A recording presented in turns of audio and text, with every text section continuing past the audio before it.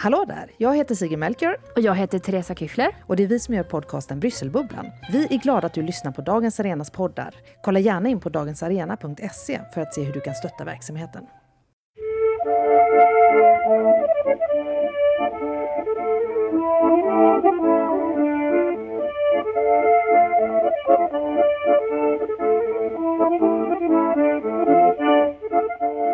Hallå där och välkommen till ett nytt avsnitt av Dagens Arenas specialpodd.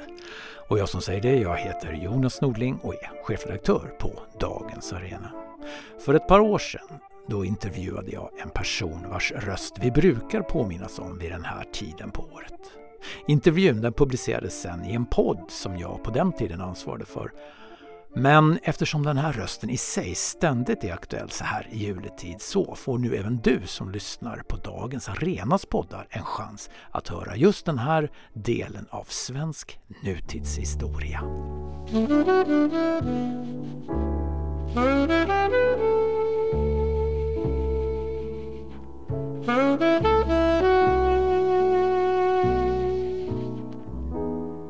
Vad sysslar du med till vardags?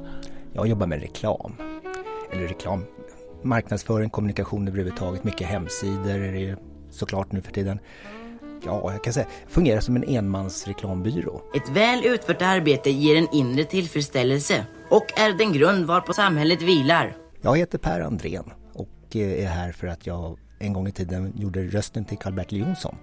Ingen stor merit egentligen, för att det enda som jag hade som var meriterande det var att jag råkade vara i målbrottet vid ett exakt rätt tillfälle liksom, helt enkelt.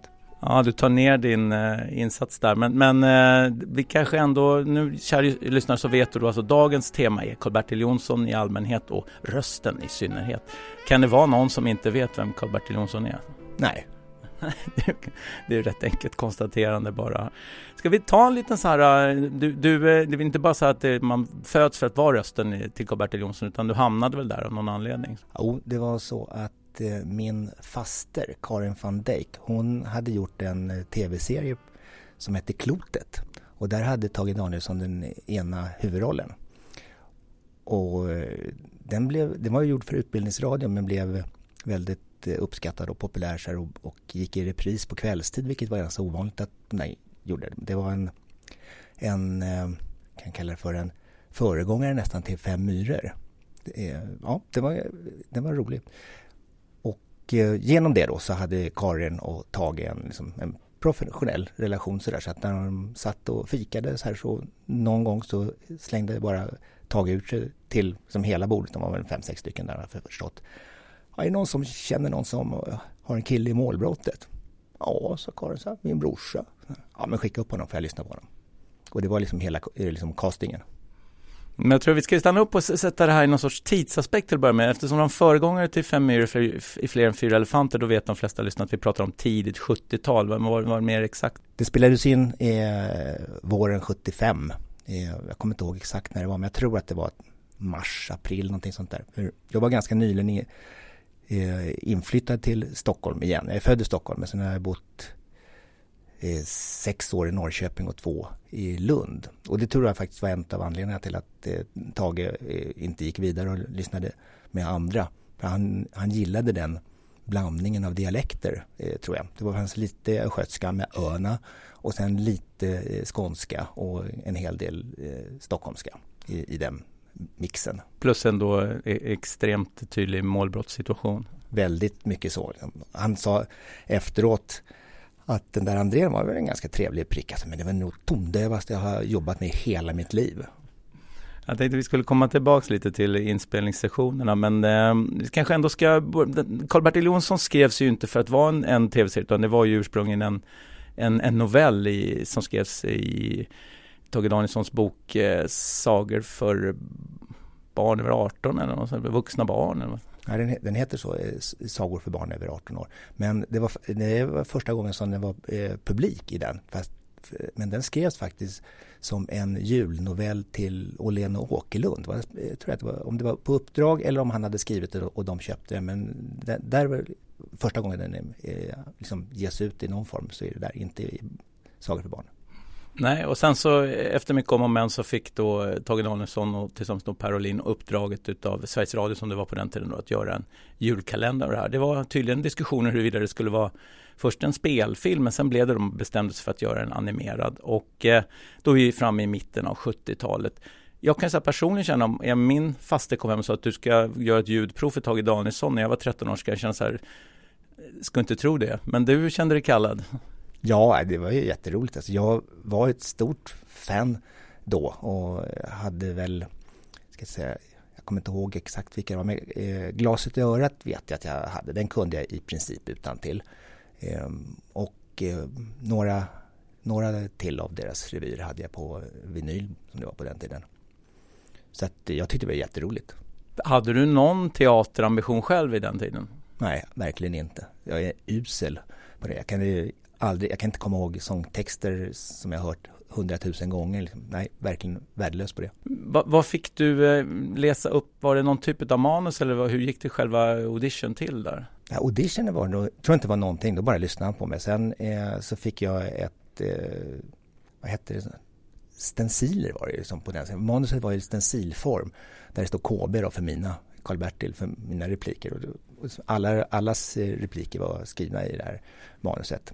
Och sen så träffades ju alla samtidigt runt ett bord uppe på Sveriges Radio och spelade in allt ljud samtidigt. Så då var det Toivo och Paolo och resten satt runt bordet där. Och sen läste vi mot varandra. Så det var väldigt kul.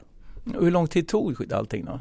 En dag tog huvudinspelningen och sen fick jag komma tillbaka en vecka senare och göra några kompletteringar där jag hade sagt fel och de hade hört att det inte lät riktigt bra och sådär. Det enda som jag kommer ihåg var att jag hade sagt förprickade istället för förprickade i taxeringskalendern. Men egentligen så är det en dags arbete då du är tillsammans med hela ensemblen. Minns du något från den där dagen? Ja, det var några grejer så här som stack ut. Det ena var ju att Toivo Paolo var ju Sveriges bäst betalda röst på den tiden. Så att ingen, liksom, Tage gav inte honom någon regi överhuvudtaget utan han förväntades göra sin grej bara. Men på slutet när han säger god jul så då, jag kan inte säga så här, surnade till mig. Men så där låter väl inte en tomte, sa jag till honom. Och det blev helt tyst. För man gav inte Toivo Paolo regi där. Och sen tog det några sekunder så började han asgarva och då skrattade de andra också. Liksom, ja, du har rätt, vi tar om det. Men sen en rolig avslutning på den dagen, det var att när jag tror att vi var klara då kom Per Olin upp och hade tecknat grundfigurerna hur han hade tänkt att de skulle se ut. För han ville ju inte börja teckna förrän han hade ljudet så att han kunde få läppsynk. Men då höll de andra på nästan att skratta läppen av sig. Liksom, för att, om man hade gjort en karikatyr av mig då, som jag såg ut då, så var det exakt så. Bara med skillnaden på hårfärgen egentligen bara. Okej. Han hade aldrig träffat mig. Så att det var en ren slump. Nej, okej. Men när han väl såg dig då, tyckte han också att det var lite, eller han kanske inte såg det eller? Jo, det gjorde han definitivt. Han är väldigt roligt åt det. Vi träffades ju här på Skalateatern. Det var första gången som vi träffades faktiskt, Per Olin och jag, sen dess. Vi har pratat med varandra på telefon rätt många gånger, men vi har inte träffats sen 75 då. Men han bor ju någonstans utanför Malmö så att det har inte blivit av. Men ja, vi pratade om det just, att han hade reagerat på hur lik jag var. Och nu är det typ bara ni två kvar som gjorde den? Ja, det är bara vi. Ja, men hur kändes det att träffa honom så långt senare då? Han är häftig. Fantastisk förebild tycker jag. Jag kommer inte ihåg exakt hur gammal han är, men jag har för mig att han är 84 eller något sådär. Och verkligen bra fart i och ja, verkligen en fördel. Är man så pigg när jag är 84, då är jag glad. Då 75 när den här gick så var det inte också så att den första versionen blev lite konstig därför att de ursprungliga teckningarna blev bortkladdade så de fick göra en snabb version? Jag har hört det där bara. Jag såg den inte faktiskt första gången den gick. För min faster som jag pratade om förut, hon var gift med en holländare och de flyttade tillbaka till Amsterdam i just den vintern. Så vi firade jul i Amsterdam med faster Karin och Dave som han heter. Så att jag såg inte den första, så jag har inte någonting att jämföra med. Men jag hörde sen att de fick teckna om den till, eller fylla i, eller det var någonting med de där cellerna som de inte, det var liksom lös igenom på något sätt. Ja, om jag förstått det hela rätt så använde man någon typ av teknik som skulle gå snabbt att rita, men som visade sig då kladda ihop, så att när man sen skulle göra så hade det blivit väldigt konturlöst, så man fick göra en snabb version och sen göra en snabbare eller en bättre version till kommande år. Men fick du bilden av att det här skulle vara en återkommande, eller var det bara en one shot när du presenterades för idén? Jag hade ingen aning. Jag fick, det är också lite roligt, jag fick dubbelt barnarvode. För på den tiden så som barnskådis så fick man 50 kronor om dagen av Sveriges Radio. Men det här var ju en Svenska ordproduktion. Så att när dagen var klar där, då sa Tage så här: nu får du 99 kronor av Svenska ord och 1 krona av mig, för att slippa jag lämna en så här inkomstuppgift. Okej, så jag fick 100 spänn. Och that's it? Ja.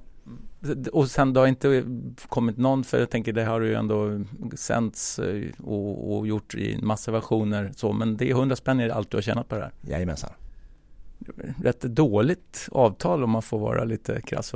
Ja, absolut. Alltså, hade ingen agent som visste bättre. Man kan tänka att din faste kunde bevaka dina intressen lite bättre. Jag tror att de tyckte att det var ganska okej. Det var ingen som kunde föreställa sig att han skulle gå så många gånger. Liksom att det var ändå dubbelt så mycket som de var vana att ge till barn som jobbade för Sveriges Radio. Och det är inget du har sörjt heller?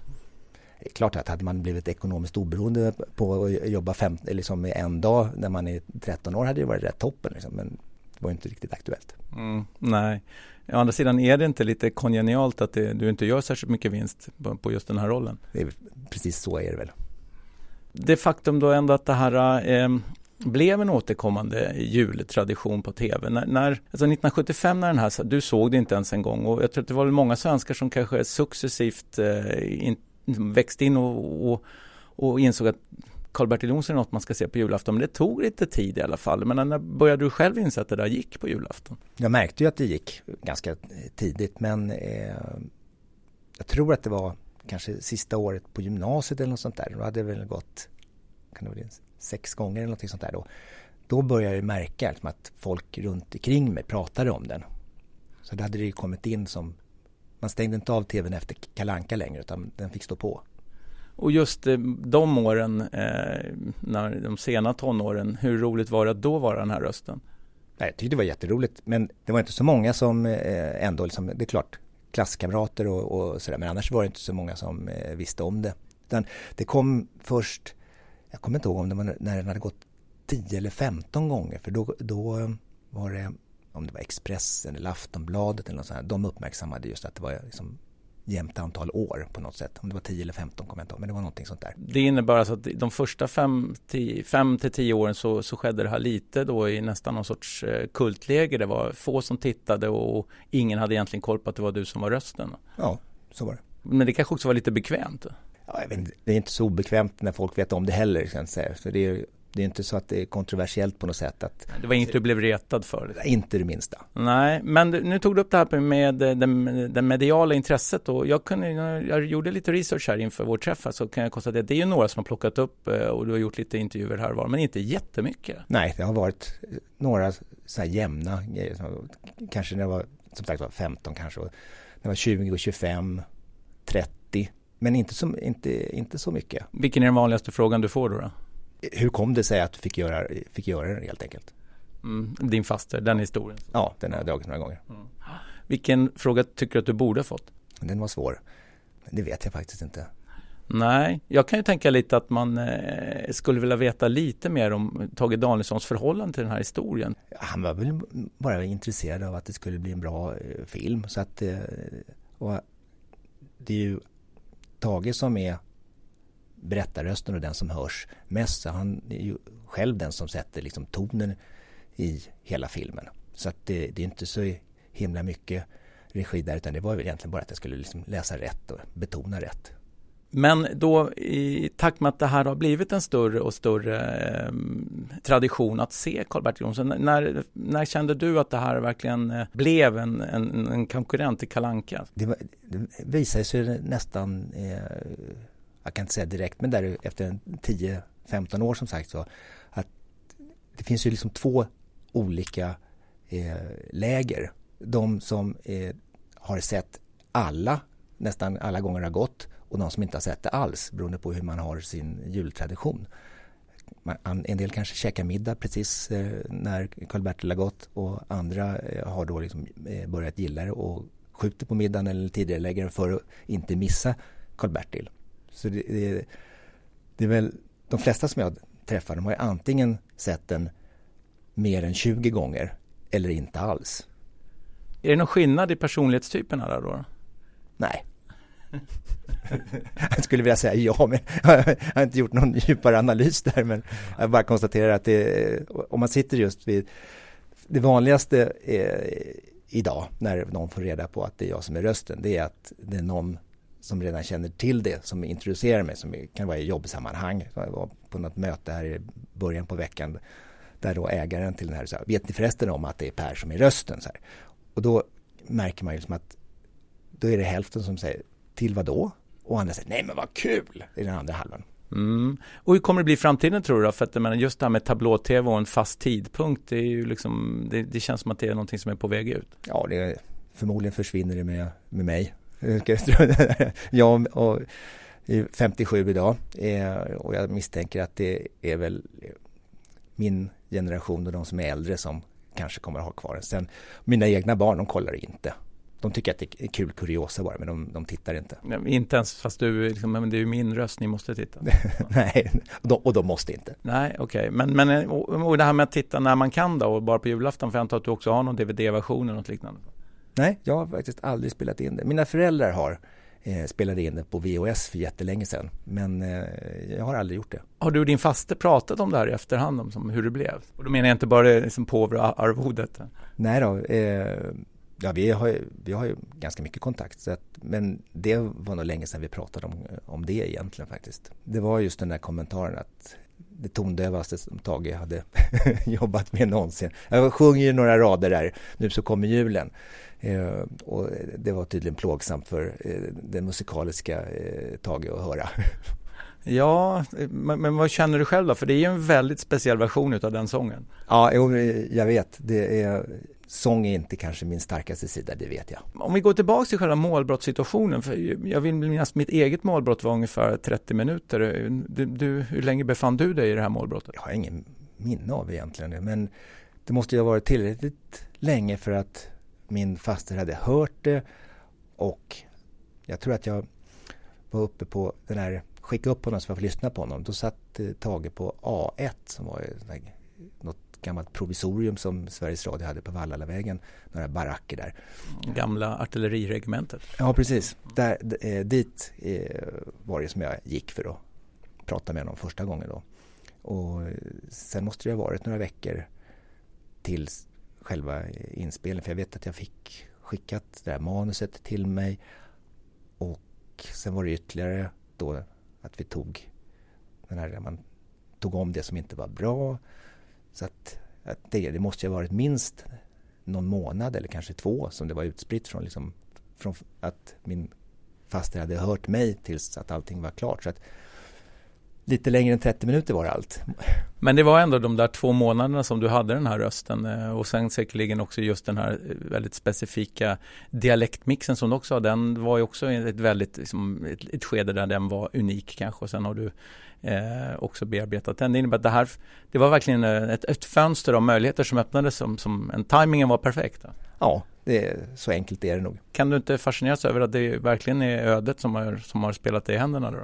Jo, jag har väl många gånger konstaterat det här liksom my 15 minutes of fame. Fast de verkar inte vara så mycket till som heller, det känns som att du är lite underexponerad. Ja, inte längre.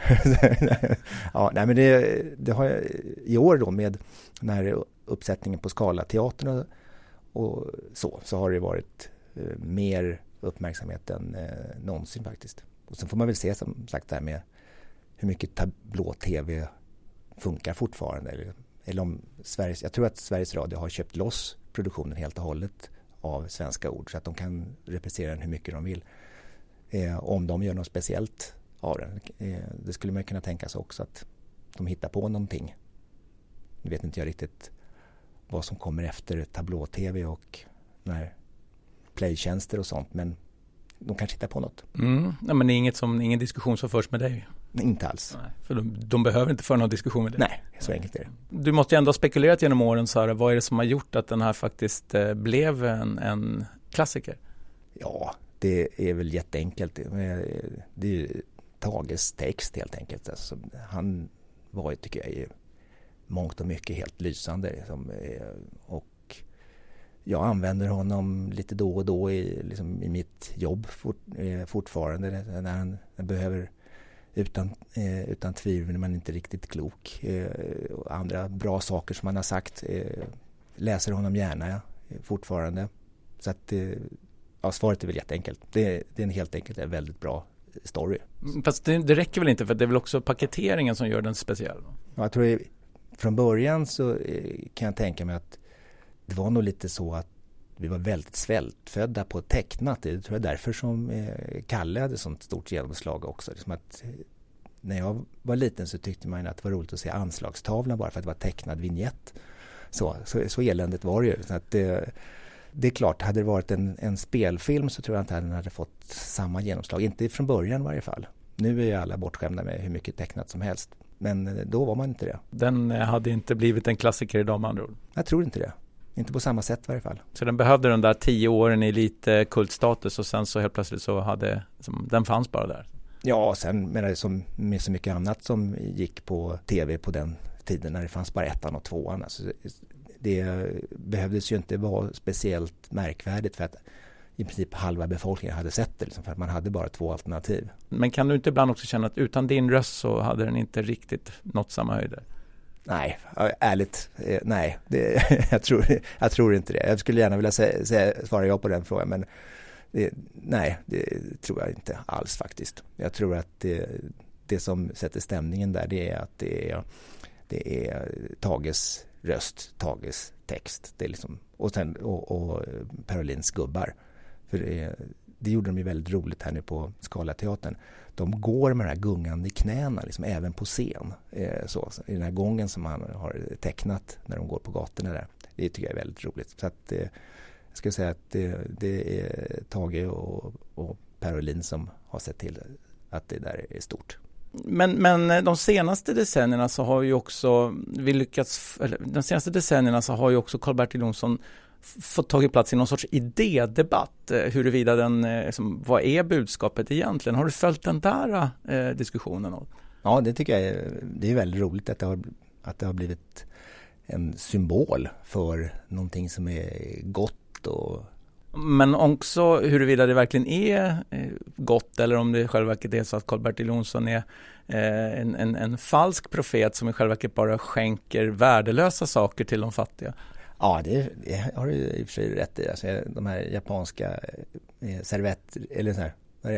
servettringar i japanskt päronträ, det är ju kanske inte vad en medellös svensk som i första hand skulle ha glädje av. Nej, och det är ju inte min åsikt, utan jag bara försökte återge vad idédebatten var. Jag kan ju mest fascineras över att man orkar kanske lägga de nyanserna på Karl-Bertil Jonsson. Men det kanske också säger var Karl-Bertil Jonsson befinner sig i det svenska medvetandet. Ja, jag har nog mitt intryck av den, jag har inte följt den idédebatten i så fall så noga, men jag tycker att när jag har sett det så är Karl-Bertil någonting, en förebild och någonting gott. Men det är klart som tusan att egentligen så är han ju en simpel tjuv, kan man ju säga. Han stjäl ju sånt som inte är hans eget och ger bort det. Det var ju precis som Robin Hood, hans egen idol då, så är det är ju på det viset det är. Men det är också kanske någon sorts att man ska göra lite revolt i det svenska folkhemmet, då ska man ifrågasätta Karl-Bertil Jonssons godhet. Ja, det är väl så. Det är, när någonting lyfts upp tillräckligt högt så måste man ju försöka stånga ner det liksom. Var det inte också så att någon gjorde någon sorts elak variant i någon sorts satirserie där Karl-Bertil Jonsson, jag tror den hette Myggen och sådär, man hade Karl-Bertil Jonsson vad han blev när han blev vuxen. Följde du den? Nej, inte alls. Nej, då släpper vi det sport. För jag tror att där blev han en alkoholiserad taxichaffis. Okej. Ja, jag tror att det är liksom kanske i det här läget som man bör säga, har du någon hälsning till jul? Ett väl utfört arbete ger en inre tillfredsställelse och är den grund varpå samhället vilar.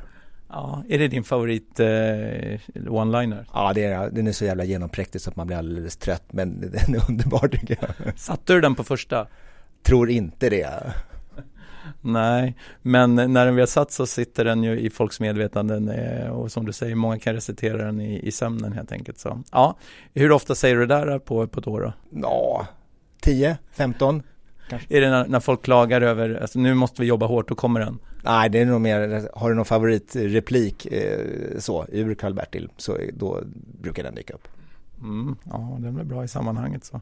Per, det var jätteroligt att jag fick skälla lite av din tid och få lite inblick i hur det gick till den där dagen då du satt på A1. Ja, tack så mycket. Och Per, vad ska vi hälsa? God jul!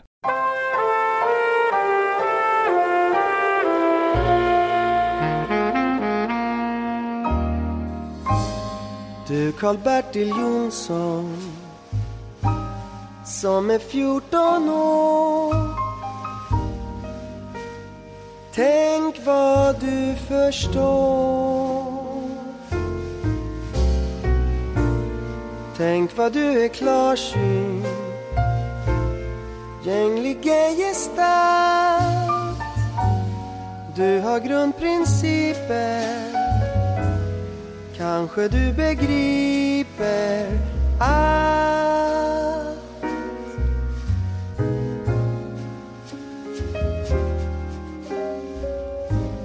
Skiljer lögn från sanning, strunt från vettigt prat.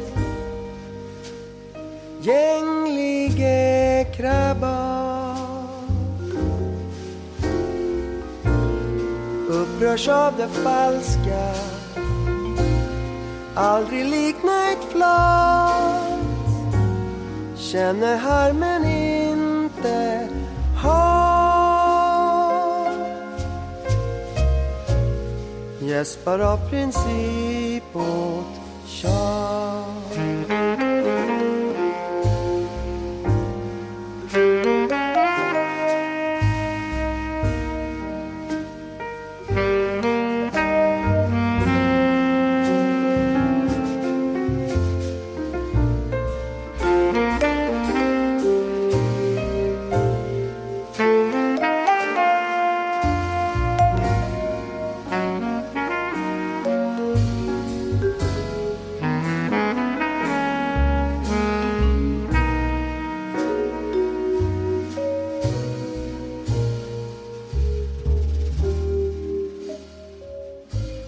Skiljer rätt från orätt, säger allt rent ut. Gänglige dras ut. Skiljer fusk från äkthet, orkar slå bakut. Tills du lär dig veta